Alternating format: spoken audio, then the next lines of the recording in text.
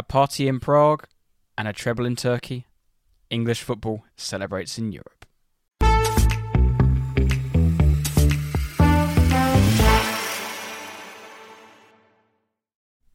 Evening, Tate. Evening, Jack. You right? Yeah, mate. How are you? Not too bad, mate. Not too bad. All good. Glad the hot weather's come back. Yeah, I'm really happy about that. Yeah, it's alright at the moment, but hopefully doesn't get much hotter than this. We'll be all good. Episode 50, and it's the first episode of the year. The fan is back on. The fan's off, heaters are off. Fans on, sorry, heaters are off. Shorts are out. Yeah, flip-flops. Flip-flops, both of us are on. Tops might be off in about half hour. Well, they were, was it? First episode, second episode? Yeah. Topless podcast. We have to stop that when we start recording. Yeah, now we're on episode 50. It's change, but yeah, hopefully keep it closed, stay on. So it's the final weekend of football, wasn't it, this week? I think, of club football. Yeah. There's that god-awful, what's it called? Nations League. Oh, yeah. That's what they've gone to, isn't it? The squads, like the England squad, they're together now, aren't they? Yeah. So I didn't know if that was a rant, like because Rice joined it, didn't he, and was shaking our hands and whatever. I thought, like, is that now? I was very confused. Obviously, all the City players, are beef for having it off. So I was like, didn't know what's going on. But yeah, that awful Nations League. I think there's 2 games, might be 3, but why that's even a thing post-season is beyond me. But it is what it is. So this podcast will talk about the 2 games in Europe, and then part 2 will be any other business. So we'll start on West Ham and their triumph in Prague, moving on to Man City complete the treble in Istanbul on Saturday night. But before we get started, let's start with the teaser. Southampton knocked out Manchester City in the League Cup to stop a historic quadruple. But which team knocked Manchester United at the League Cup in 1999 to end their quadruple hopes? God, yeah, good question. I haven't, like you said earlier, you said, hope you haven't seen it. Yeah, definitely have no idea who that is. So, yeah, good question. I've got lots of stats on the game and teams and whatnot. But yeah, so which team knocked Manchester United at the League Cup in 1999 to end their quadruple hopes? How old would you have been there? 2. It was actually 98 it was in. So yeah, maybe 1. Maybe 9 months. Right, let's start in Prague. So, yep. You weren't a very happy bunny. The mighty Hammers, no. Sadly, the La Viola, as they're known, Fiorentina didn't quite do enough. I didn't actually watch any of the game. I didn't watch 1 minute of it. Because there was a total mixed bag, wasn't it? It was like, obviously you were not interested in it, but a lot of people didn't watch it because they couldn't, or like you just didn't want to, blah, blah, blah. Yeah, obviously, it seemed like everyone I knew was suddenly become a West Ham fan, so that was good. But well, it's like I mentioned to you, because I was actually at my granddad's, so I didn't watch it, but I came back from London to Chelmsford, and the train was full of, when I got to the station, it was full of West Ham fans going into London to watch it. Down every nook and cranny of any street in Chelmsford, there was a claret and blue shirt. Yeah. There are families getting dropped off outside the pub. Yeah. I can even mention I got some little kid blew bubbles on my face. He was blowing bubbles. I walked all through his bubbles. And yeah, they were everywhere, weren't they? They came out in force, to be fair to them. Yeah. Well, it's that area though, isn't it? We'll get onto it, but that area we're in is predominantly West Ham and rife. Yeah, it's not good. It's not good. So the game was at 0-0 at half time, wasn't it? Yeah, it was. It's pretty one-sided first half. Like, don't remember, Fiorentina weren't excellent, but they had a lot more on the ball. It was pretty much what I expected. It was Fiorentina dominated the ball and were in West Ham's half. Weren't really threatening a lot. I think Rice had a shot early on that just went past the post, but to see that. It wasn't an enthralling game of football at all. Really, the whole game I wouldn't say was great, but. Yeah, the main thing from the first half was when their captain, Baragi, got hit by the plastic cup, didn't he, in the back of the head. Yeah, was it a vape or a cup? Or I think it was a cup that caused the cut. It was like a beer. They had all them plastic pint cups from the sensible and well-behaved West Ham fans. So yeah, it was all well and good when they were hailing Knowlesy for his bravery and standing on top of the stairs. Oh, it's so good. Yeah, we'll encourage that. But obviously, as soon as something like that happens, it's suddenly bad news again. So, yeah, that happened first half. But then, apart from that, there was also that just on half time when Jovic scored, but got disallowed. Offside, just offside, but he was correctly nose, called. Didn't he? Oh, I'm not sure. I don't know. He got taken off, didn't he? Half Half time. Yeah. Maybe I've made that up, but I'm pretty sure I read something like that. Yeah, they weren't. I don't know. Was he playing well, or?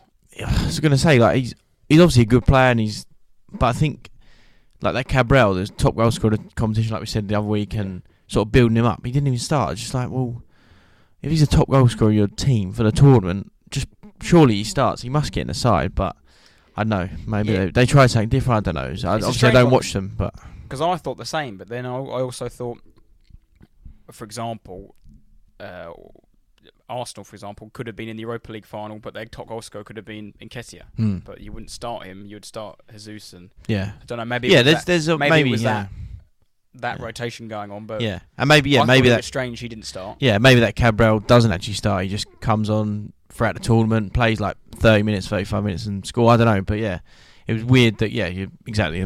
Seemed like the main striker didn't start, and then Jovic is another big player, and then to do a straight swap for them seems odd. But second half probably after the goal, disallowed goal. Sorry, West Ham grew into it, didn't they, as it went on, and again the game didn't change much in that Fiorentina still had lots of possession, but West Ham sort of grew in confidence and realised they could have a go here, and their sort of counter-attack style started to work quite well. They had it sort of opened up a bit more. But it wasn't, again, a lot of neutrals. It was a pretty poor game of football. And then West Ham got a penalty through VAR, wasn't it? It was a ball over the top. And I can't remember was it Bowen trying to Bowen, I think, might have been, sort of getting around a bit. That Baraghi, handled it. Sort of whacked it with his hand, There was lots of claims, nothing got given. Then he went to the screen, gave it penalty. Benrahma stuck it away, sent it the wrong way. 1-0 West Ham. Great penalty, to be fair. Yeah.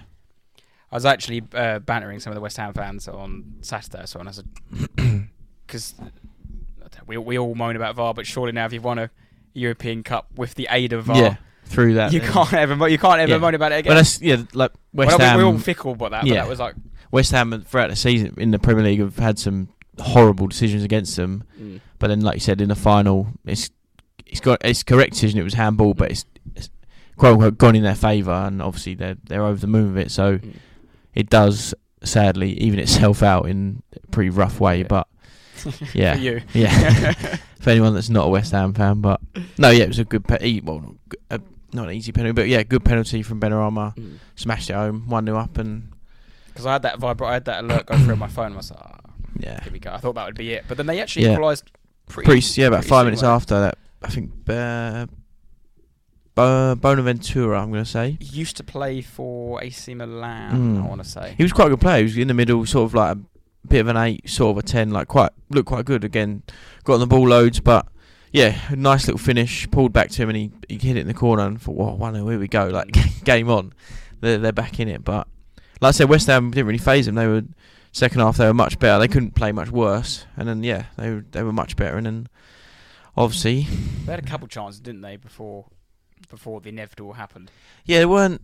After, it sort of was a pretty even game after that. It was a few chances here and there. Nothing... Straight after Fiorentina scored, actually, I think, again, his name is Manjagor or something, came on, but he hit a shot just wide and it looked like Fiorentina on top, but then, it wasn't much in it for West Ham in that they were pretty comfortable and, they again, their counter-attack was working and they were sort of putting on the pressure. Set pieces started to play their part. Souček, I think, had a header or a chance late on, but then it felt like the inevitable 90th minute. I left my granddad's. I think it was like the 91st minute. So I thought, yes, I'm going to get back for extra time. I can watch this and then potentially watch penalties. Thinking in my head, I actually had, because obviously last week on the pod we had Andy here, and I said Fiorentina on penalties. I thought, come on, I need to get one of these predictions right. Got every single one wrong so far.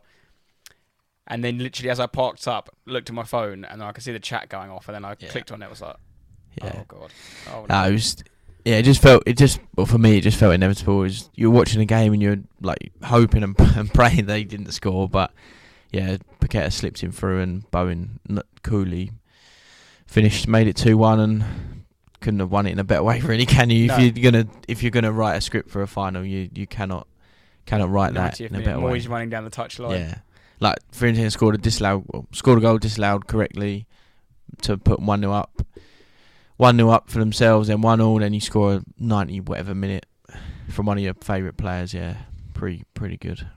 And that meant that West Ham won, and they were the first time since 1980 that they lifted a major trophy. First major silverware for 43 years for West Ham. Yeah, and they've got another note. Yeah, it was David Moyes' first trophy in over 1,000 games as manager. That was his 1,097th game, his first major trophy. So that was the thing. I'm nowhere near as anti-West Ham as you are. Put that on record. I don't think that's too hard. But I was disappointed. I was pleased for him, for Moyes. I was pleased for Rice. I think he deserved it. But I think Bowen seems a good lad. And oh no, I'm with you. The team, irrelevant to the team, is the support. You cannot deal with the unbearable, insufferable support that we are surrounded by. And the team doesn't faze me one bit at all. Not interested. They're fine. Moisey, that was brilliant when he gave his medal to his dad and all that. It was incredible. That must, like you said, 1,097th game to win an actual trophy. Yeah, brilliant. But no, I can't deal with West Ham that surround this area that we live in. Did you know that West Ham won more games in the Europa Conference League this season than in the Premier League?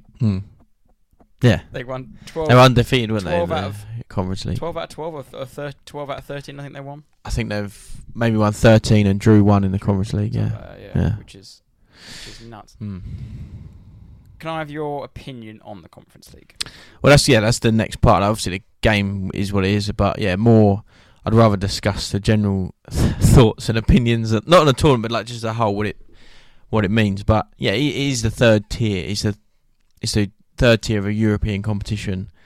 West Ham finished 7th to get into the competition. Fiorentina finished 7th in Italy, then won a 2-legged playoff game to enter the competition. It's created from UEFA.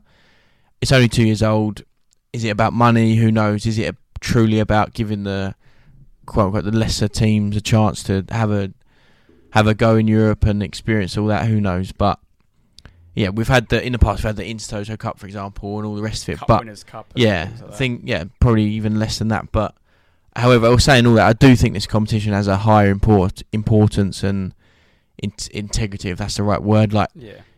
I personally hold that above, much higher than the previous tournaments they've had. But 100%. Yeah, I don't know what you think, but no, because I think before our time you had the Cup Winners' Cup and some others. Arsenal have won that, and some other cups, and they said the Intertoto Cup and things like that. But this seems to have been created to give that third tier of football teams that chance to have that moment, and you can't begrudge the West Ham fans celebrating like it's the Champions League, because that's a European final. European final is a European final, and it's massive. Pardon the pun. Yeah, it's massive for them. Well, yeah, no, and the players again will always celebrate it like it's massive, because they don't get to that stage often, and especially in Europe. And being an English team, it's one competition that Man City will never be in, so you've got a chance. Exactly, and I've got here, but I saw lots of posts and things online like Twitter and whatever, but the lesser clubs who'd absolutely, that's the thing, that is their dream, that's probably their end goal, is like Palace fans, Villa, even lower league clubs who are still huge, large clubs like Sheffield Wednesday, Sun. I saw lots of things that they're a million miles away, but there's a ever so slight dream that one day that could be them sort of thing. And it's a long way off, and it's in a faint distance, but yeah, no, 100%. Ultimately, as a fan, that's what you want, a final. That's what you desire. A few days in a European city, preparing for the final, and your team win the game in that fashion. Yeah, you couldn't write any better. And the prize for winning it is a place in the Europa League group stage straight away. None of this silly going to Astragogo like they've had done before. And it's equivalent to finishing the top 6. I think it's West Ham's 3rd consecutive season now in Europe, I believe. Yeah. And all in all, it's turned out to be, like we said with Andy last week, an A+ season. Yeah, of course. You forget the Premier League form totally. Like you said earlier, they won more games in this competition. Your Premier League form, you're not fussed about that at all. As long as you stay up, they've won this competition. So yeah, couldn't have been a better season for them. I think they get about £20 million prize money for the whole tournament, which is obviously good. And it means that because they've won the Conference League, like I just mentioned, they go into the Europa League, joining Liverpool and Brighton, which is quite You've matched. It sounds silly, but you've matched what they've done. They've both had. Well, Liverpool have had a poor season, but Brighton have had a fantastic season. But you've matched. You've ended up in the same scenario. You just gone about it a different route, and but that's what this tournament. Especially in England, like the Premier League, the top 6-7 has increased in difficulty to break into, and that's in recent seasons. And this coming season, it's going to be as hard as it's ever been. So teams like West Ham that, yes, they've done well recently, but aren't going to finish in the top 7. This is a perfect way to try and stay in a higher competition and compete in Europe. Well, like you mentioned earlier with Aston Villa, they're in it next year. That's going to be their sole aim. Yeah. And you will get the occasion. Juventus are in it next year. Are they? What, in the Conference League? Yeah, because they got. Of course, I'm pretty sure they got their points deducted, so they finished 7th in the end. Oh, right. Yeah. So they'll be the favourites. But then imagine a European final, Villa versus Juve. That will have eyes on it. Yeah, of course. Yeah. And it's obviously West Ham that they won't be in it unless they finish 3rd in their group, and then the lower every team gets lower. So there might be some Europa League teams that drop down. Was Fiorentina in the Europa League to start with? No, they, like I said, they finished 7th and then actually had to qualify for the Conference League to even get in it. So, because I actually remember when we did our whatever episode it was very early on, we did our predictions for this, and we both said West Ham will be there or thereabouts, but we both said Villarreal because Emery was there, and obviously he then left. Yeah, and they didn't. And then they got to the quarters or whatever, and then they got knocked out. But but now Emery's at Villa and could be his time. But however, on the obviously West Ham have now won the Conference League, which is considered a major trophy. But that rubbish argument of, and right so these Antonio Cresswell, all West Ham players, they'll be remembered between West Ham fans. But the argument of Harry Kane's never won a trophy, and he potentially might never win a trophy, but I can assure you, every man and his dog will remember Harry Kane before they even think about Cresswell, Antonio, even Bowen, for that example. Rice might go on to win things and move on to a bigger and much better club. But yeah, that is rubbish. For example, Scott Carson. He's won 2 Champions Leagues. Scott Carson. I remember Paul Robinson. I remember Jordan Pickford before I remember Scott Carson. So that argument is just... It's just done. It's just awful argument. Well, on that, like I get it because I do enjoy the banter with the Spurs fans, and it's funny, and obviously it's annoying for you. But like Calvin Phillips has won a treble. Yeah, exactly. Scott Carson's won a treble, playing more minutes for England than he has for Man City this year. But I want to have your opinion on my ranking system of available trophies, because I don't want to disrespect the Conference League, but and obviously I know you're very vocal on can we call ourselves champions of Europe? Well, that's the other thing. Who won League One this year? Plymouth. Yeah. Can they call themselves champions of England? Can Burnley call themselves champions of England? No, they can't. True. So I would go. This is from bottom to top. League Cup 5th, Europa League Conference 4th, FA Cup 3rd, Europa League 6th. Yeah, Europa everyone League, down. Yeah, one. Europa League, and then I've always maintained the Premier League, Champions League is pretty much equal. It swings and roundabouts. I think this year the Premier League was harder to win than the Champions League. Look at Inter's run, for example. They've only had to beat Man City once to But to win the Premier League, you need 90 points. I think that's a harder achievement. Yeah, I'd have the same ranking. It swings around. Like sometimes you can have a horrific run. Like I remember Real Madrid a few years ago played Bayern, PSG, Liverpool, and like Atletico. That's a joke, but.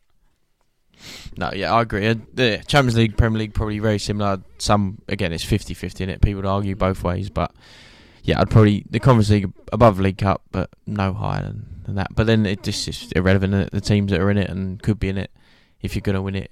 For West Ham now, it doesn't matter what happens. Like they've always done that. So yeah, and then, like you said, them players will go down an absolute folklore. Is that the right saying? Yeah. They'll have statues of them outside the ground. But there will be heroes like Bowen will be that guy.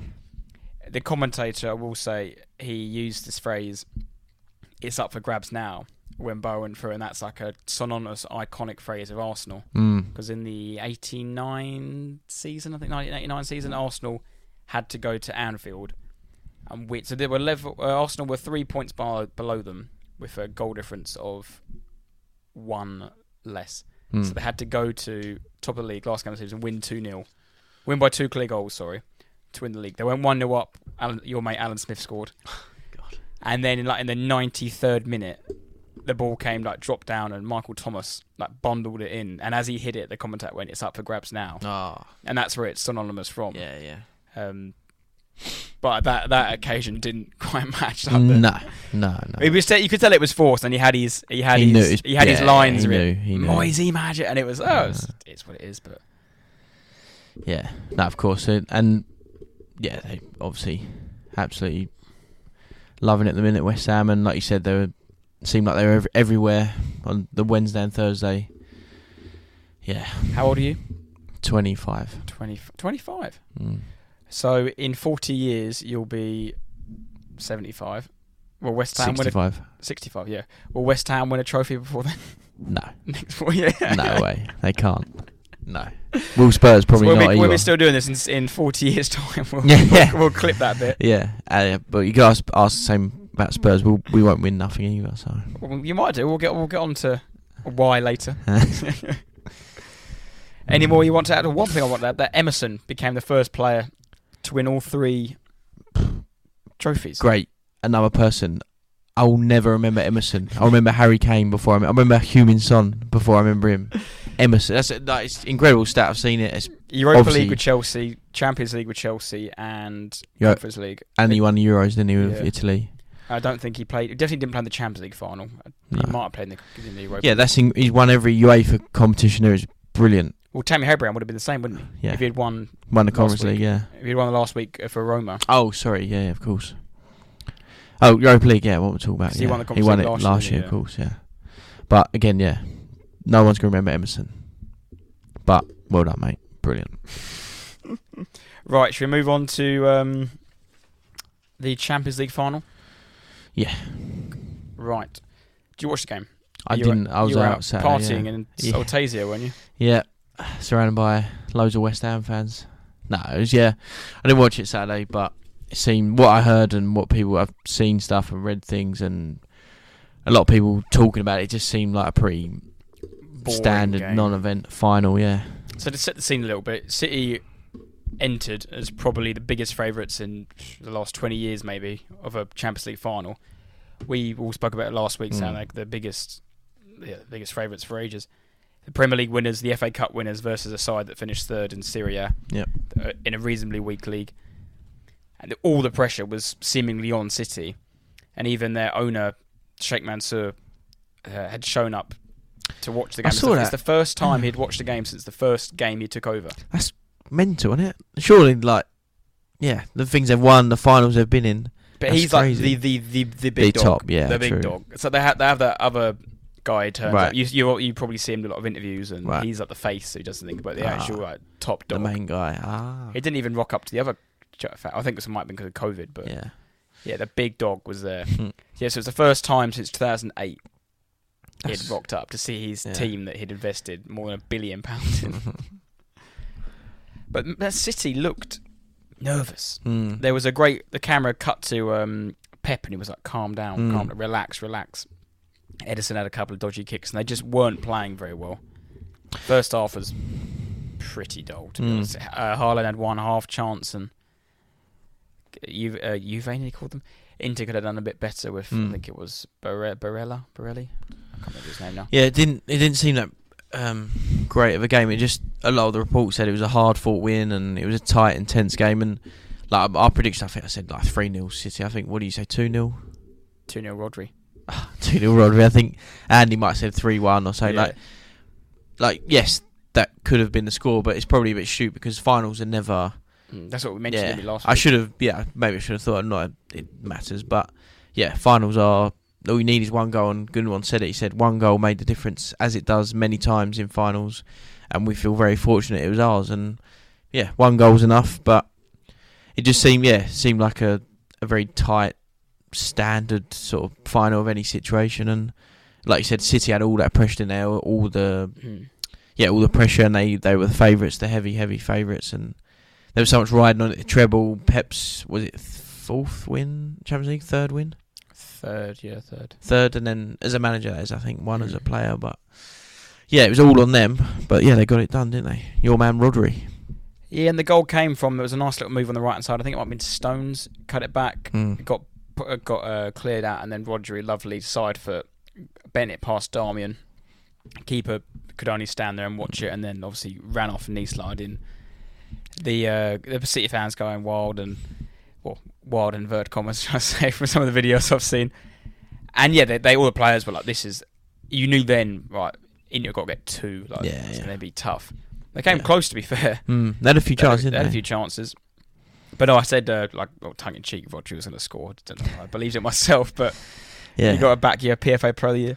He started 5th as his 52nd start of this season. He plays every single game, and that's sort of what Arsenal need with a Rice. He's durable. I think Rice must have played, don't know off the top of my head, he must have played the same amount of game starts. And I found it quite fitting that Rodri, who was the one that Pep did his silly Pep roulette in the final 2 years ago. He left Rodri out, who played every game beforehand, for him to start and then score the winner. And that's, only Messi, when Pep's been in charge, has started more than Rodri has. So that shows you how much, obviously, Pep values Rodri. I mean, he's such a good player. Like, he does. I think now he's probably getting his flowers because he's scoring. It sounds silly, but because he's scoring more important goals. Yeah, once people talk about him, don't they? Like, once you add goals to it, people start taking notice. Last year, he scored the equaliser in that Villa game. I think he might have scored another couple of important. I keep mentioning it, but he scored against Arsenal last year in the 93rd minute, and they only won the league by, was that a point last year? Yeah. There you go. That's potentially a title-winning goal that he scored, and he's adding them. He seems to have that composure from the edge of the box where he just passes it in. He doesn't he just curls it or plays it. He doesn't lash it, does he? For someone like you said, he predominantly a holding midfielder, and you think, probably one of the people you actually, you can have a shot, mate. But he shows that he's obviously very, very good. Because City went as we thought, but Walker, who'd picked up some sort of knock. Yeah, Walker didn't start, didn't he? So he started Kanji. And I think that was a bit detrimental to City, because Stones was playing playing right back, and he wasn't really doing his inverted centre mid role. Yeah. But Walker came on, and then he grew in confidence and started doing a bit more of that. He was very good throughout, but I think he had a better game once he was playing in the middle, centre half. Which is actually outrageous, isn't it? Like, he's not just doing it in a League Cup against whoever, Grimsby or something. He's done it in massive moments. But Inter weren't without their chances. I remember it was a misplaced pass from Bernardo Silva that sent through Martinez. Could have squared it to Big Rom. I saw he tried to clip it over, didn't he? He could have played it through his legs, but that was a big chance. And then, talking of the devil, Big Rom Lukaku, he had a couple. Yeah, there was a brilliant save. Was that Edison's save towards the end, wasn't it? That was after when the guy headed it over and hit the bar. That Lukaku's after. Yeah, so it was the fullback, wasn't it? DeMarco, I think, headed it over. Hit the bar and then came and then headed it, and it hit Lukaku off the line. And but I think there was defenders in the way, weren't there? I think Diaz would have cleared that. They would have never scored from that. But then, Lukaku's header at the end. Oh, he's got to score that. It's got to be. I think that's going to be his last game for Inter as well. Going to come back to Pochettino and Chelsea and see what he can do. Yeah, God. It was definitely not a Poch striker. It's one of them ones where he's just got to score. If you cost £98 million, but then it's like, obviously it is a good save, but it's just been headed. Lukaku's just trying to head it at the goal, which he's done down, and it's obviously, unfortunately for him, hit the goalie's leg and it's gone out. But hopefully Lukaku, 100 million pound striker would tuck that one away. But Pep said it was a cup finals often are won on coin tosses, basically. A flip of a coin, and he goes, this is why we have, I think you might say, the best goalkeeper in the world in Edison, and Edison's normally a bit of an unsung hero, really, because you don't really talk about them having a good goalkeeper, because he doesn't really have to do much most of the time. But he came up trumps, and that's what they have him for, and he is a very good goalkeeper. He made a great save there, and right at the end of the corner, there was one long free kick, and he just came out, run out, right outside the 6-yard box, came and claimed it, took all the pressure off, wasted 45 seconds, and you think, that is it. Yeah, so what Pep said, then, winning this competition and the treble is so difficult.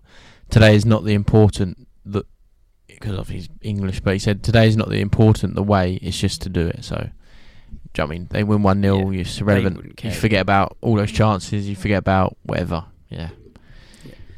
Whether like you said, but they are just an incredible team. Where you see after 20 minutes, what's his name? De Bruyne comes off injured. Just bring on Foden. Don't think Mahrez even got a minute. No. They are just. Did Alvarez even play? But sorry? Alvarez, did he get on? No, he didn't get on. No. Became the first player to win the treble and the World Cup in the same season. Yeah. Didn't even play in the Champions League final. One of 9 players to win the World Cup and the Champions League in the same season. I don't know who the others are. But no, they are an incredible team. Yeah. And obviously they've got this thing hanging above their head with the Chargers and whatnot. But also people say they've got a lot of money. They've got unlimited resources, but that's not why they're good. They're good because I think the bloke in charge he's incredible. Is the best manager. Yeah, incredible. He's the best manager currently. People have their opinions where he's the best manager ever. And obviously there's the Fergie shout, but time will tell what will happen there. You've only got to look at PSG. You can have all the money in the world and they're an absolute car crash. Exactly. And like on Pep, he's become his second treble as a manager. He's the only manager to ever do that at 2 separate clubs. Like you said, just literally probably copying what you just said, but you can have all the money in the world, but it just shows that he is actually incredible. He's got all the money in the world. He can get who he wants and play who he wants and all the rest of it, but he's obviously very, very good at what he's doing. So, yeah.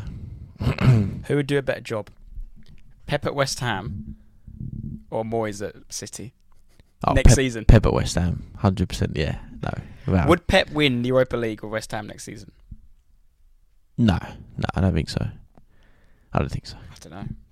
No, he definitely needs time, but Pep's a joke, absolute joke. No, he's fantastic, and I think if you're a young player, that's who you want. He's motivational, he's enthusiastic.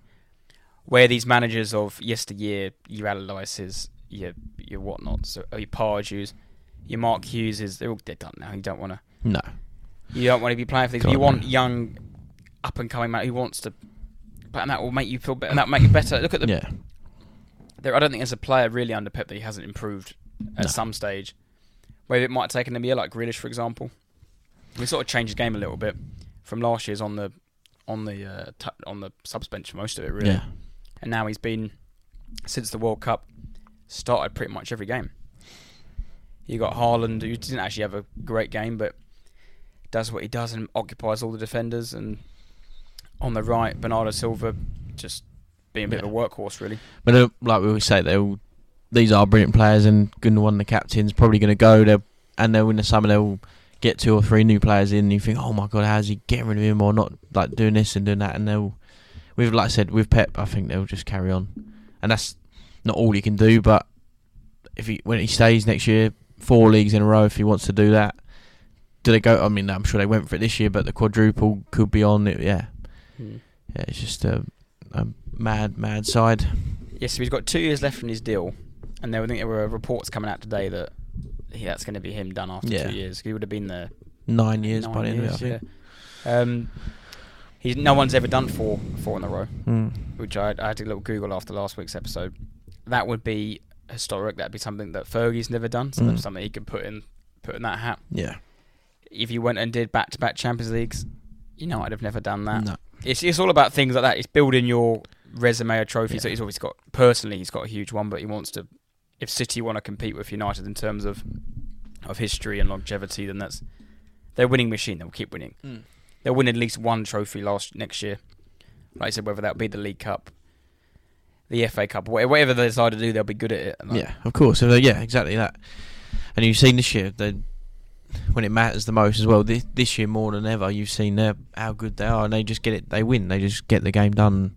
FA Cup final wasn't a brilliant performance, but they won. The Champions League was pretty dull, but they won the game. So, and first ever Champions League for them, and it was for the fans that have supported them throughout the years, away in League One on them wet and Tuesday nights. It must be a weird, surreal feeling. Yeah, they always say it when you see like the true Man City fans, they just say we're just incredibly lucky, and everyone else, you're pretty much just jealous. Like everyone else in the country wants that to be them, but it's not.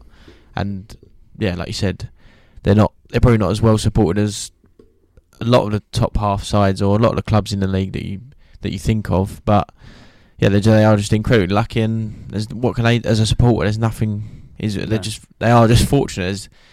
You can't be angry with them, and it's just jealousy, and they've got very lucky, and it's worked as well. Like you said about PSG, they got all the money. Yes, they win the league all the time, and they probably win the French Cup, but in the European level, they've struggled for so long. Yeah, but if you look at around a PSG team, look at there's so much dross there. Yeah, of course. You just think, why have they signed him? And for a team that I think their transfer strategy is horrific anyway. For a team based in Paris, in France, look at the French team over the last 6-7 years. The amount of young French players that you could just attract is a joke, and that's what they should be pushing. Yeah, the conveyor belt of talent is like you have to push all these players for, and they don't really have any. Yeah, like but then they got Mbappe, but they bought him, and they need to get that instead of buying. Like I remember one they got Danilo Pereira. Just to be a bit sporting for like 6 years. He rumoured for West Ham once and Arsenal, and then they bought him when he was like 32. And why are you buying Ramos who's 38 or 36? You can have all the money, but you like we say, you got to do it right. And like Chelsea this year, it's not worked. It's gone horribly wrong. They finished 12th, whether they're 11th, whatever it is. It doesn't always work, and it's taken City a long time to. Like a few years ago, they were dominant, but it's taken a long time. Newcastle probably going trying a similar route there. It'll take them probably 2 or 3 years to be really, really at the top of their game. But yeah, it just comes down to their manager, Pep, and the players they've got, and it all works. So obviously next season they'll be in the Super Cup against Seville. The Conference League don't have a thing like that, did they? No. Yeah. Well, who would they play? Exactly. And then if they win that, I think they go to the Club World Cup, and that could be the 5-peat. Yeah, it could be everything, couldn't it? Well, they have got the big game on August 6th, I think it is. Is that what you're in? Community Shield. Are you going to go? Yeah. Well, to be fair, I've got a very good record at Community Shield. Down at Wembley? I've seen us beat City there and beat Chelsea there twice, I think. That would be something you'll definitely win as well. We normally always win it. We always win you get another trophy in the cabinet. Yeah, exactly that. Early trophy. Essentially shouldn't be there, and then you'll win it, and then, we won a Community Shield. Harry Kane still won nothing. Well done. Get another trophy in the cabinet. To be fair, we've won that a hell of a lot of times. We've only lost it in my lifetime. I'm just saying that we lost it to Chelsea in 2006. And obviously we didn't win a trophy then for a while. Yeah, we've only lost it once. Maybe we lost it to United when we went invincible. Invincible, should I say. Lost it on penalties. But yeah, it's a day at Wembley. Like, it doesn't really mean anything. No. It only means something if you win it. And I know that sounds stupid, but no one cares about it. Like, could you name... Well, I probably could name the last few winners of it, but yeah, I know what you're saying. But no, I think next year City, Pep, they just go again, don't they? Really? That'll be very interesting. They're going to be the favourites again for everything. Yeah, they are. They're going to be the favourites for the FA Cup, for the Premier League, for the Champions League, for the League Cup. And it'll be very interesting to see what happens in the summer. Yeah, it will. Right, should we leave it there for part 1? Yeah, and come back with part 2.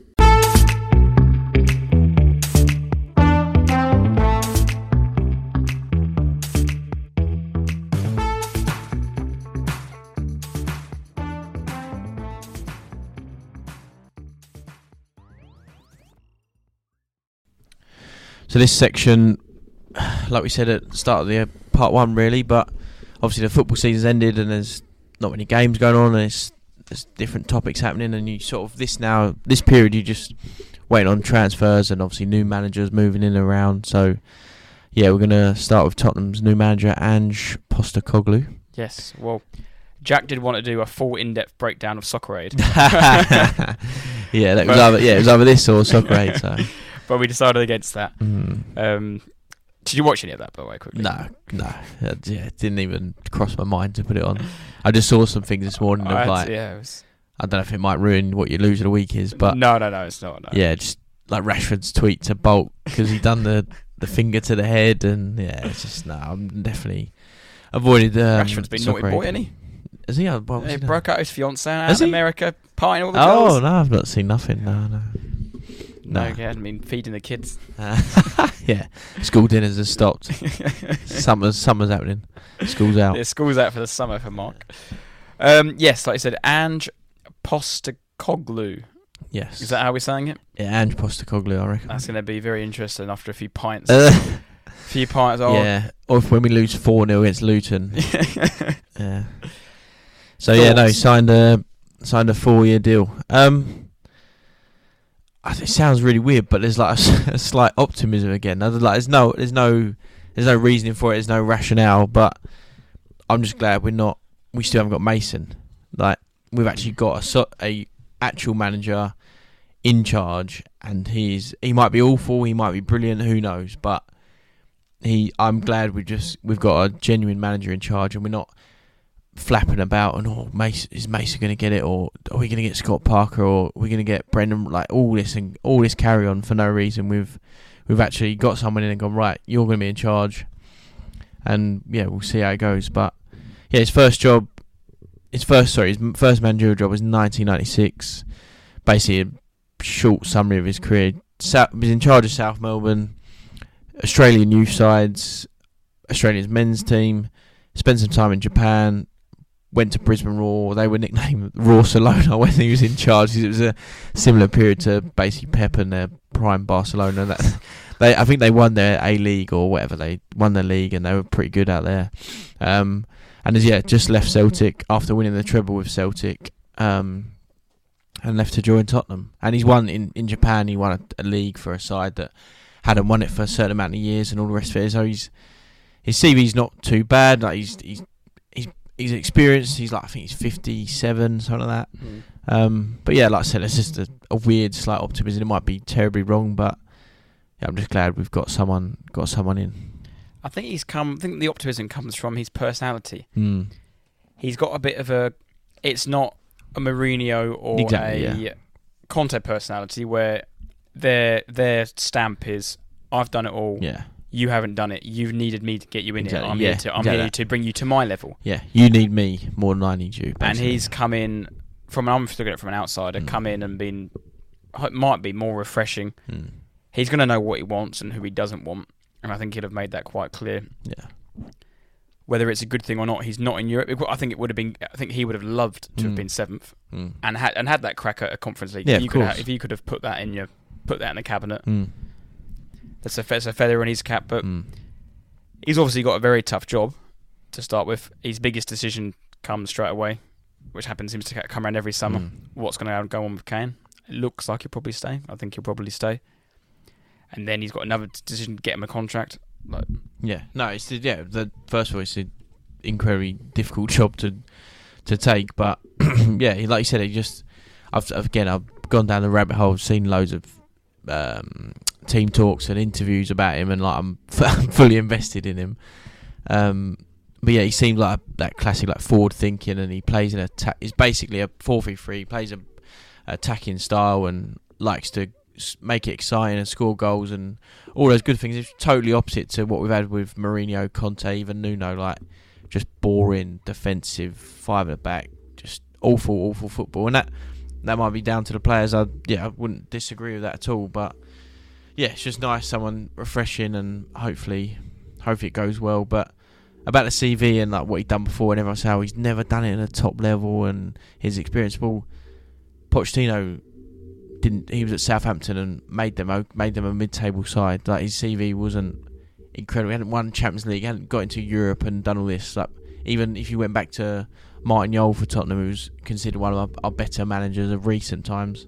Again, his CV wasn't out of this world, and he wasn't a Mourinho or Conte. And like you said, we've had those, and you've seen how those have turned out. So, I think it's an exciting, but it's new, isn't it? No one knows anything about him. Exactly. You can't say whether or not he'll fail. You don't know. I don't think. But Spurs fans won't know what's happening. It'll be interesting to see what happens in the summer. There needs to be a clear out of such of just the player, like you said, Poch players needs to go. That needs to get rid of that team. Yeah. But like you mentioned there, if he's a 4-4-3 manager, that's an exciting new thing, because you've been playing this Dross 5 at the back for God knows how many years. it means you won't have to rely on that third centre. You can have that third centre half, and an attacking sense, which. And we want. You want to see you want to see effort. You want to enjoy what you're watching. You want to see a good game of flowing football, nice goals, nice play. Because if we're going to finish 7th again, I'd much rather do it playing that supposed style than 5 at the back and horrible and hoping that Kane scores twice, because that's all we've been doing for the last 2-3 years, and it's just been awful. But yeah, like I said earlier, the top 6-7 now, I think for us next season, in terms of the league, top 6 would be incredible, because I think, like I said, the top 7 now includes us, but those teams have the most money, have the capability, to spend the most money, and they have the capability to buy the best players and give them the best wages. So Arsenal, Newcastle, City, Chelsea, United, do you know what I mean? The list would go on, and even Brighton now, their second season with De Zerbi, they'll be the same, if not slightly better. So yeah, it's incredibly tough. So if we finish top 6, I think that'd be incredible, because if you finish top 6, you tend to win a lot more than you lose. And I think if it gets top 6, then great. But yeah, just want to see a change, and it's hard, because like, what do you want to do? Do you want to just be top 4? Do you want to just be like a good side and finishes top 6, then might creep into the top 4? And yeah, it's very difficult to say. But like you said about the rebuild and players and all the rest of it, it's going to take 2-3 seasons to sort out and get who he wants. And if it's working, then that's how long you need to give your manager. But yeah, it's I don't know. I think it's just a bit refreshing, and hopefully something different and something positive for us. Because it's tough, like you said, what constitutes to a good season? Yeah. Is it finishing 4th, or is it finishing 7th and winning the League Cup? Is it finishing... Well, it's like West Ham, they finished 15th, and they were worried about relegation for a large part of the season, but they've won the European Conference League, so it's a brilliant season. So if we finish 17th next season but win the League Cup and FA Cup, have we had a good season? So yeah, but I think you would probably take finishing 6th next season, but more importantly, having a season of new players bedding in with a lot of this. Like, for example, August 14th, whenever it's first game of the season, correct me if I'm wrong, the last thing you want to see is Laurie Single starting the first game of the season, Dyer starting, Ben Davis starting, and you want some, I don't know if he'll be back or not, but you want a new partner or you want Højbjerg and Basuma starting first game of the season. You want Kane, Son, and whether he stays or not, Kulusevski or whoever, and probably you want a nice attacking midfielder in that hole. That's what I'm envisaging happening. You want at least 3 key new players to get your teeth into, and you want to invest in them. They might not be hit the ground running from day one, but by the end of the season, you think, that's a solid improvement to what we were last year. Exactly. And if we start, exactly that. If we start next season, we've got Davis, Sanchez, and Dyer playing, and Forster in goal. Then who knows? And there's not as if we've got 3 players who are all injured waiting to play. Like, if that's our team, then we know how it's going to go. But and that for me is, well, I don't care either way. I hope they should team starting. But it's, as a fan, it's just like, what's the point? No, because that's one thing. When I was a bit younger and used to obviously go to the games, but you start the season and be like, oh look, we've got a new right back. Oh, what's he like? We've got a new centre field. That's what it sounds stupid, but that's what you get excited about, don't you? You look forward to that. But yeah, I'll just say hopefully it goes well, and it's positive. But at the moment, it seems good, and he's saying the right things, and there's all the stuff that's coming out about him is positive, I guess. So, is there any rumours or anyone might move over from Celtic? They do that instantly, don't they? And they might bring in like a random, like something, because he went to Celtic and brought some Japanese players from the league he was in before, which I understand because the levels are similar. But I think the jump from Scottish football to the Premier League is probably too much. To suddenly bring 2 or 3 from that team. But yeah, that's the other thing. He might have a totally different scouting team or coaches that know certain things, and they might have eyes on players that he might think of players that he knows. Oh, I'm never getting a Celtic, but if I went to a Premier League club, they might be interested, and you'll never know. Bring Joe Hart back? Well, then I thought because we're heavily linked with Raya, and that's I think that's quite good. He seems like a good goalkeeper, but I thought he might this Postecoglou might actually go for Pickford because of the fact he was with Joe Hart, and he obviously liked an English goalie. He was commanding, he was doing very well for Celtic, but I thought maybe he might lean towards Pickford in the same way. So interesting you brought that up, because that's the two: Man United, Pickford, Spurs, Pickford, Raya, Man United, Raya, Spurs. They're the two, and the two goalkeepers and the two clubs. Doing the rounds. It's interesting because obviously you need a new goalkeeper. I think the figures are pretty similar. I think about 35, 40 million you've seen. But it could all be paper talk. We're just seeing what we've seen online and whatnot. But I do think the goalkeeper is one of the most important things. The manager, when they first come in, think of Pep. First thing he did was, Joe Hart, no, I don't want you. Yeah. Got his goalkeeper in. Yeah. They all do it. They all go in. All the big managers go in. And that's what Ten Hag's also got to do this year. He's had a year with De Gea, who he's a legend of the club. He's been there for so long. He's been good for them for the most part. Golden Glove this year, wasn't it, De Gea? Yeah. Well, he's made a lot of howlers. No, I know. I think people do forget how integral he was to that. When Man United were Moyes, and who did they have? They were the really dross years for them. He was outstanding for them. Even Mourinho years, he was outstanding for them. Football's moved on, and he unfortunately can't use his feet, and that's a big thing in modern day football to use his feet. But it'd be interesting to see what he does. Like you said, he's and I don't know with transfers. Until it happens, then you know. But it'd be interesting to see if he. I mean, I hope he has ideas and players that he wants, because that's what seems to have happened recently as well. They come in and go, "That's right. Oh, Spurs got a good squad. Like, we can do this." They're like, "No, we don't have a good squad."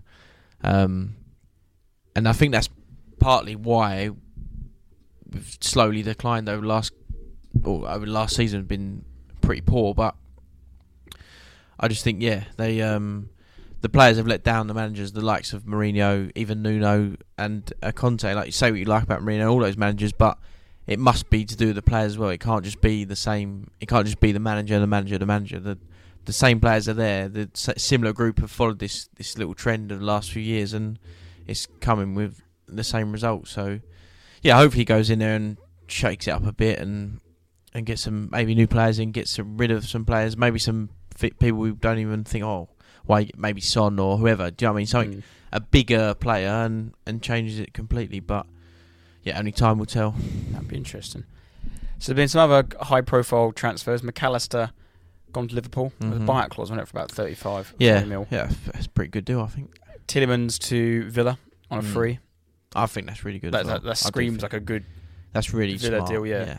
Because I know Leicester have been awful, and he's been part of that. But I think with him, a whole new lease of life, basically a new club and a team that's in Europe. I think that will motivate him much more than what he went through this season. Yeah, I think him and Douglas Luiz in there is probably pretty good partnership. There's rumours they're going to get Oxlade-Chamberlain. What, Villa? On a free, yeah.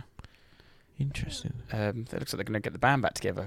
Oxlade-Chamberlain, Callum Chambers. They got Martinez there. Martinez apparently rumours with Chelsea. I've seen it. Yeah, Chelsea want a new. Apparently, Poch might is a new bit goalkeeper. Of an admirer. But again, that might just be just a load of talk. Argentine to Argentine. Exactly. Yeah. Easily done. But probably one of the main bits of business is, or I say business, he's left his contract's expired, but Lionel Messi to Inter Miami. The name Inter Miami really irritates me in general, but that's another podcast on its own. Leaving the French champions Paris Saint-Germain after 2 years, turning down offers from Saudi Arabia and Barcelona to join. I'm actually a bit gutted that Inter Miami sacked Phil Neville last week. Phil, is it? Can you imagine an Amazon documentary, Messi sitting there at half-time, the 1-0 down to Orlando, and you've got Phil Neville telling him to press higher, or that would be iconic TV. Yeah. But that's like him going there. Whoever's the coach, they're just not gonna.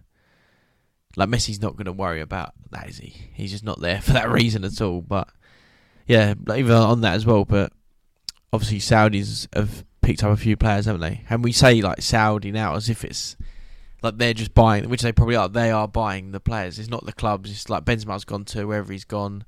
Kante's gone to wherever. I saw another, like a French centre back who played in the Championship. He's gone to another club, but yeah, at the minute, obviously, even with the golf as well, linked to the Live Golf and what they're doing with the PJ now. Saudis obviously dominating the world with money and Zaha trying to infiltrate. Well. Yeah, Zaha's another big one, trying to infiltrate as many sports as they can. Well, it's the new currency now. It was Russia, then it was Qatar, and now it's Saudi. They do what they want to do. The boxing, they've had boxing for 5-6 years. All the big events go out there.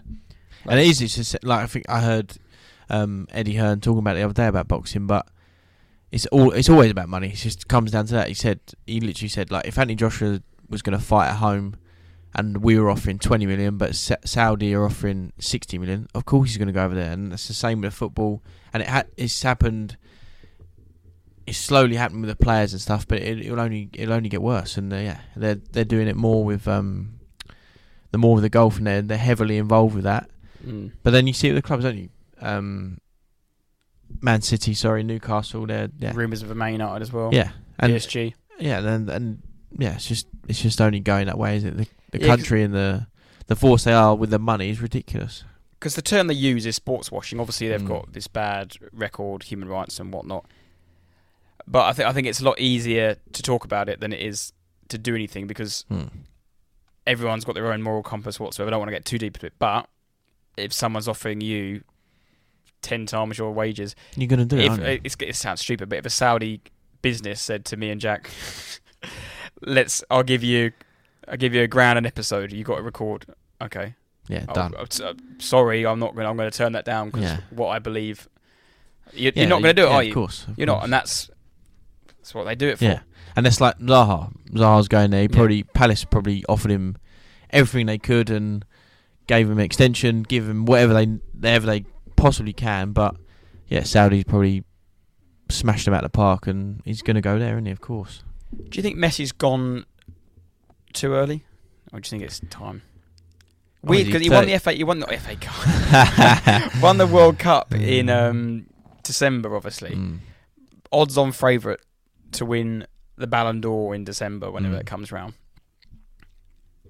He hasn't had the best 2 years. No. In Paris, he's won the league twice. Like you said, they do that every year. They've been knocked out in the Champions League round of 16, I think. In the round of 16 the last 2 years.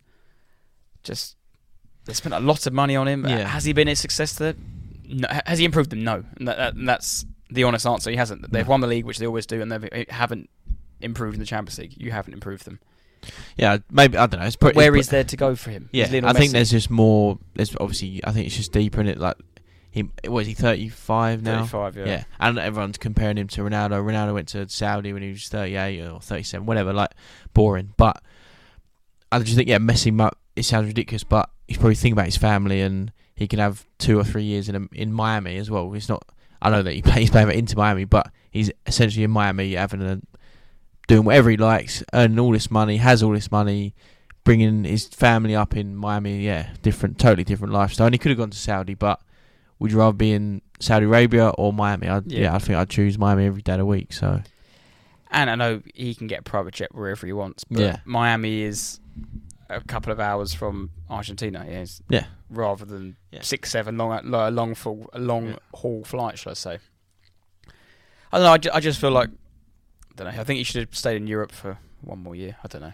Yeah, I mean, he could have quite easily, but then it's like, who can actually afford him? Yeah, and that is the issue. Who can? If Man City probably could, but do they need him? Essentially, do they want him? Probably not. He's not going to improve. He's not going to improve them. No. As silly as that sounds. Yeah. Because he would be. This is going to sound outrageous, but it'd probably be detrimental to what they're. Yeah.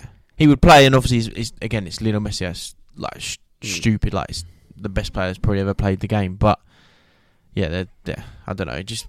I think the money, even for City, probably wouldn't be quite worth it. I don't know. You're 100% correct. That's why Barca looked at it, but they're broke, and they were trying to pull on heartstrings, really, and they're trying to come back. But no, it's a strange one. Declan Rice, a few rumours. I don't think anything will happen anytime soon on that. I think there'll be a bit of time, because there's strange enough, their owner came out, didn't he? And not that our friend Tell was that impressed by it, but came out the day after the final and said basically, yeah, we've got a gentleman's agreement. Rice will go. Thanks very much, but yeah, not the best time in 12 hours after winning it. But yeah, I think there'll be a few days, but it looks like Arsenal, doesn't it? There was a big old chat of Bayern Munich, but I think Arsenal are the favourites. I don't think Bayern could afford him personally. No. Bayern aren't going out spending £100 million on players. No. They buy all the young players from Germany. That's why they always dominate that league. And Rice is a fantastic player, but he's a centre midfielder, really, probably a deep line centre midfielder. Like you said, Arsenal pay whatever they need to pay, 80, 90 million, whatever it might be in the end. But even Bayern Munich, I don't think they've got or they don't want to spend that amount on a. Again, he's a brilliant player. Just calm down, every West Ham fan that's listening. But Bayern Munich won't want to spend 80, 90 million on a centre midfielder. They want to spend that on a striker, or someone's going to totally win them everything, not Declan Rice. And then I think that's really about it, really, on transfers. I'm trying to think. Yeah, there's Maddison. There's the chat of Maddison, isn't there? Who was that other young player? There was two, wasn't it? Maddison and the other Scott. That's my gripe as well. Is that so? Maddison is reported about 50 million to potentially Tottenham, possibly Newcastle. They've been linked to him for about over a year now, probably. But again, not every, but a lot of Spurs fans. Get my words correct here. A lot of Tottenham fans will moan about Levy, and he doesn't spend money, and we never buy the players, and we don't do this, we don't do that.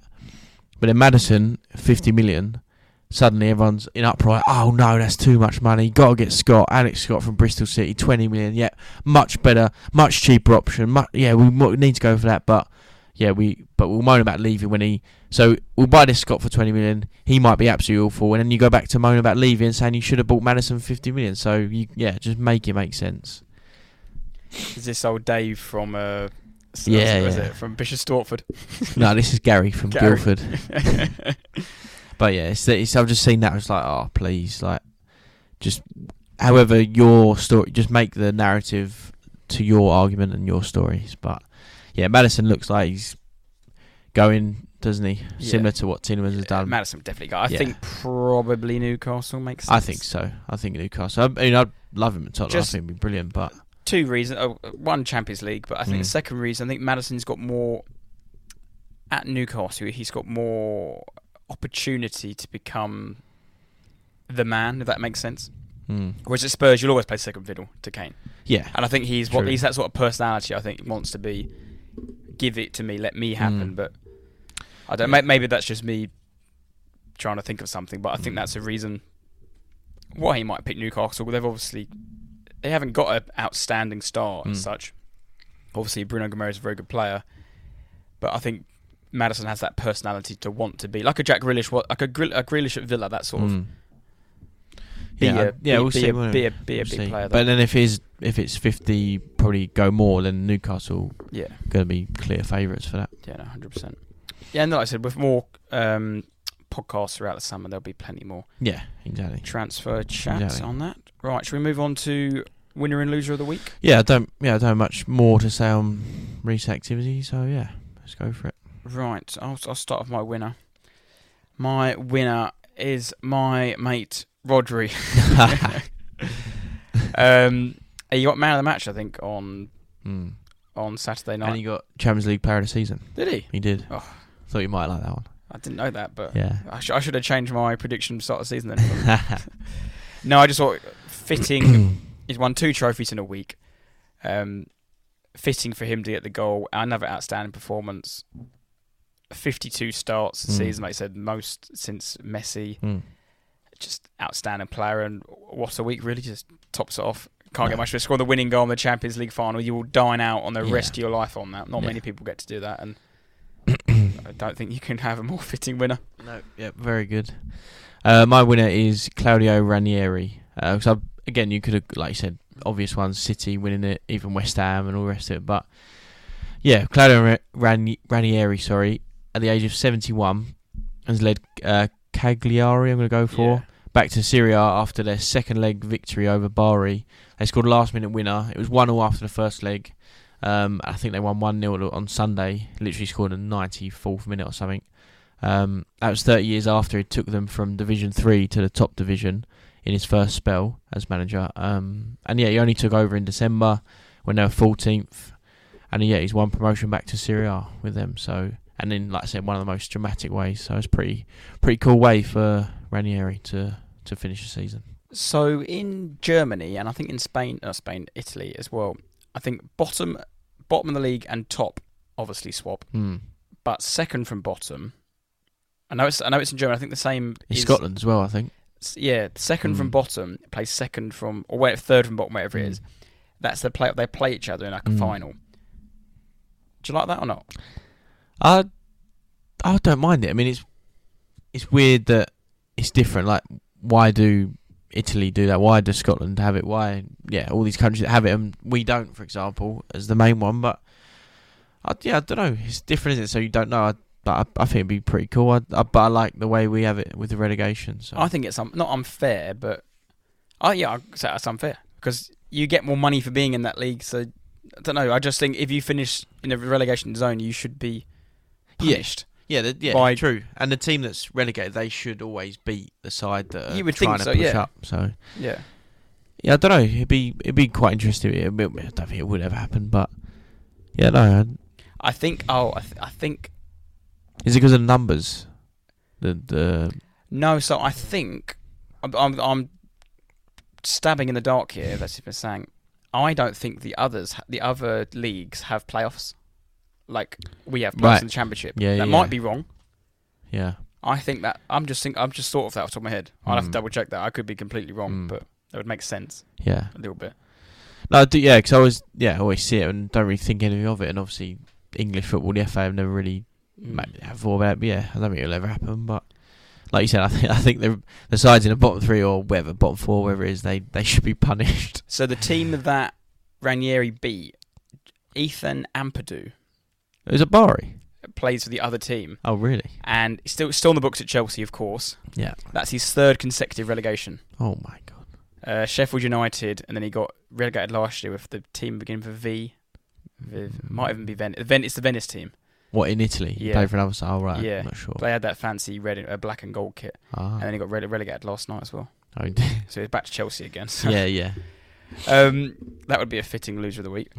But no, my loser of the week is BT Sports / nice. Jake Humphries. Yeah, nice. I've seen your personal Twitter been going off on Jake Humphries. It's just it just wasn't a very high performance coverage. Like the BT Sport coverage, man. I don't know what Des Kelly. Like, what are you doing? Did you see that? Like I said, I didn't watch it Saturday, but again, you go on your phone and just see all the backlash of BT and all the rest of it. I don't know what happened, but he had some captain's armband on because apparently you had to wear that to get on the pitch.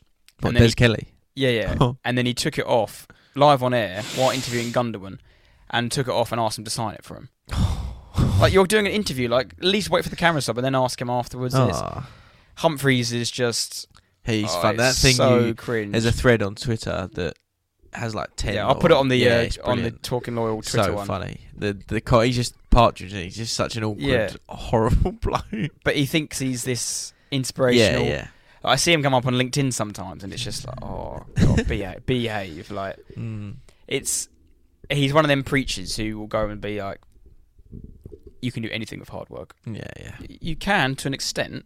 But if you've only got one hand and you're paralysed, then you can't. Yeah. But he's like, no, all I needed was hard work. Didn't need anything. No, you need a certain level of wealth, maybe the wrong word, but you can't. If you're living, if you've got your mum's single and you're living in a 1-bedroom flat and you ain't got much, start like saying, he's come from a privileged background and just done well for himself. Yeah, because and his performance on Saturday was trying to fake crying and.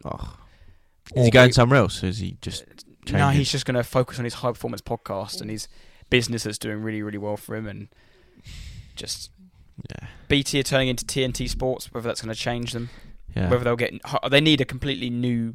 Like, you see it on Twitter, and it's not always my cup of tea, but the Fox or CBS with Kate Abdu, Omri Carragher. Like, it's just funner. Yeah, it's more enjoyable, isn't it? Yeah, like they had Balotelli on there. I don't listen to that idiot. I don't listen to Ferdinand twerk for Man City. Like that even irritates me. And yeah. Well, my loser of the week. If you done? Yeah. My loser of the week is quite fitting with your last comment. But yeah, Man United, mainly their support and people that surround. I actually thought this would be your loser of the week, but yeah, people that surround Manchester United, like a Ferdinand. City have just won the treble. Ten Hag said at the start of the season, era has come to an end. So yeah, Ten Hag said era has come to an end this season. City have won the league. United were 14 points behind them. Beat Man United in the FA Cup final and just won the Champions League. So yeah, my loser of the week is Man United. Their supporters, Ferdinand, whoever claims to be a Essex Red. Did you see that video do the rounds of?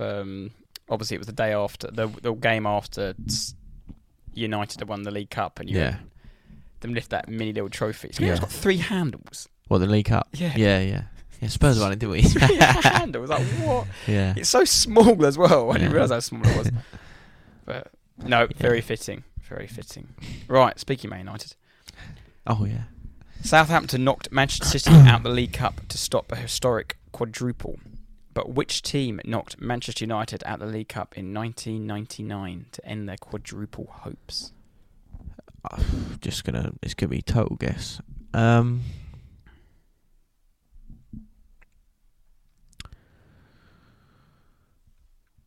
Sheffield Wednesday. No. I have no idea. I'm just gonna be guessing. So this is a big L this week. I'd be very interested to see if your dad gets this. Tottenham Hotspur. Was it? Yeah. It was. Tottenham Hotspur. It was on the 2nd of December 1998. Tottenham 3, Manchester United 1.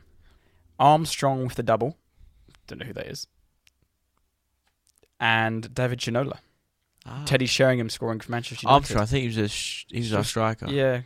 So your team that day, Walker, Carr, Calderwood, Big Sol Campbell, Young, Anderton, Nielsen, Sinton, Ginola, Iverson, Armstrong. Nice. Man United, Van der Gaal, Clegg, Berg, Johnson, Curtis, Greening, Butt, Phil Neville, Giggs, Sheringham, and Ollie. Yeah, good. We were a good side back then. And that's where the quadruple ended at White Hart Lane. It was was it? And it was George Graham's Tottenham Hotspur who beat them in the quarterfinals, and Spurs went on to win the cup that year. Really? Beating Leicester City. So I shouldn't know that. There we go. Anyway, end to another podcast, episode 50. 50 is up. 50 up. Done. Who would have thought? It's gone quick, isn't it? Yeah, it's pretty mad, isn't it? Like we said from the first episode where pretty much the sound didn't work and had no idea what was going on. But yeah, episode 50 in less than a year, basically a season of football. Yeah, done well. Well done, mate. Special guests. Yeah. And if there's any new listeners from last week, I know Andy's a very popular episode. It was. If any of Andy's friends or work colleagues are listening, then thank you again for sticking around. And yeah. Follow us on all the socials. Is it at Talking Law Pod, isn't it? Yeah, Talking Law Pod on Instagram and more active on Instagram. Trying to get more active on Facebook and all the rest of it. But 50 episodes and now we're coming to the post-season now. There'll be more, I say special episodes, but we'll think of ideas like Ultimate 11s, and we did with Freddie before and Griff and we'll probably won't be on throughout the whole summer, but we'll try and do as much as we can and try and think of different topics like you said, and probably transfer news and things that are happening and whatever else. There'll be things to talk about, definitely. But again, thank you for all the feedback we received last week, and hope you're still enjoying it, and we'll see you again next week probably. And before I go, it's my dad's birthday tomorrow, 13th of June, so big happy birthday to Dad, or DJ Darren or whatever you want to call him. I can't remember your age. I'm not going to say it on here. So we'll go. You throughout school from year 7 to 11. You were 40 every single year. So we'll stick with that. But stay loyal. Will he be performing at? He will Sundown? be. He will be still there Sundown. So happy birthday, Dad. Happy birthday, and stay loyal. Stay loyal.